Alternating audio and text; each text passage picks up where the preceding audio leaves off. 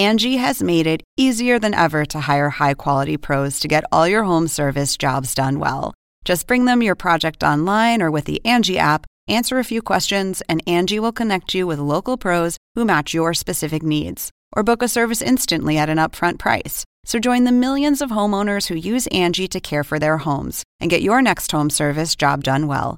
Download the free Angie mobile app today or visit Angie.com. That's ANGI.com.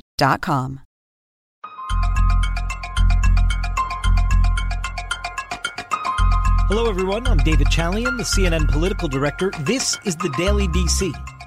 The politics of wearing a mask.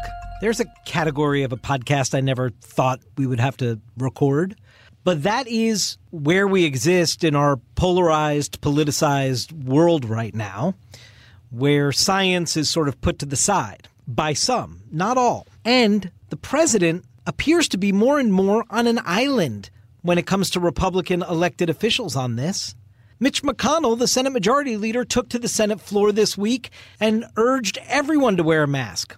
Vice President Pence in Texas over the weekend wore a mask on camera and urged everyone to wear a mask in his public remarks.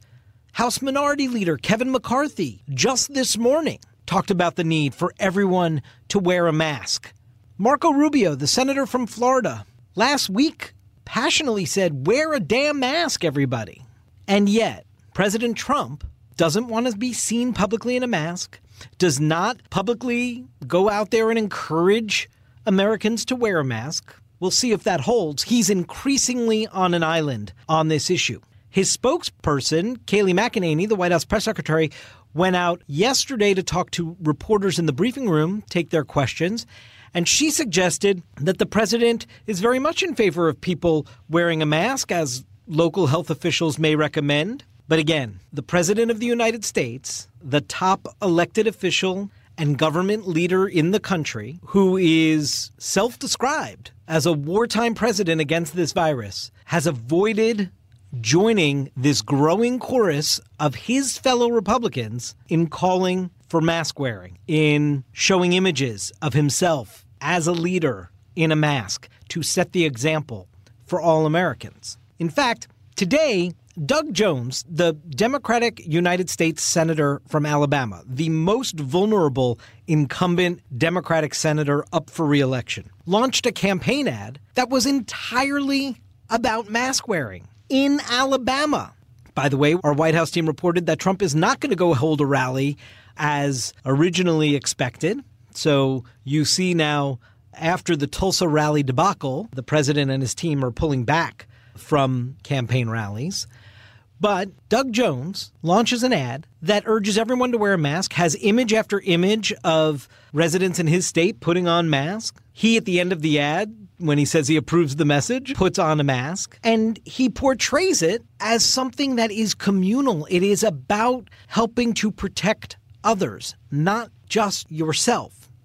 And this is where the politics of mask wearing becomes sort of a value judgment argument that folks are making depending on what side of this mask divide that they're on. And I don't want to suggest they're equal sides. One side has science on its side. Another side is in the face of science. And when Joe Biden, the former vice president, Democratic presidential candidate, went to Wilmington, Delaware today to a high school there to offer a blistering, scathing critique of what he sees as Donald Trump's failed leadership on coronavirus, he said that the American people didn't make sacrifices so that President Trump could ignore science and turn responsible steps like wearing a mask into a political statement. He said everybody should be wearing a mask. And before he left the gymnasium where he was giving his remarks and taking reporters' questions, you can see him put the mask on. Again, drawing a very clear contrast with the president, who just refuses to go there so far. Against science, against public opinion, and now against almost every national elected official in his party in terms of leadership. And so it's not just on the specific of this is what doctors are recommending to stop the spread and stem the growing tide of increased cases of coronavirus, but it is, as Joe Biden used it today in his remarks, a difference between, as Biden portrays Trump as a selfish man who thinks it's about him, who doesn't want to take responsibility, versus thinking about a simple action you should take to help protect not just yourself, but your coworkers, your family, your friends, your community. And I think that sort of value piece of it, the for the good of the whole versus I don't want to support wearing a mask, I don't think I look good in a mask kind of reasoning that may be behind Donald Trump's thinking, that gets at the sort of empathy factor that we see playing out in the polls to Joe Biden's advantage.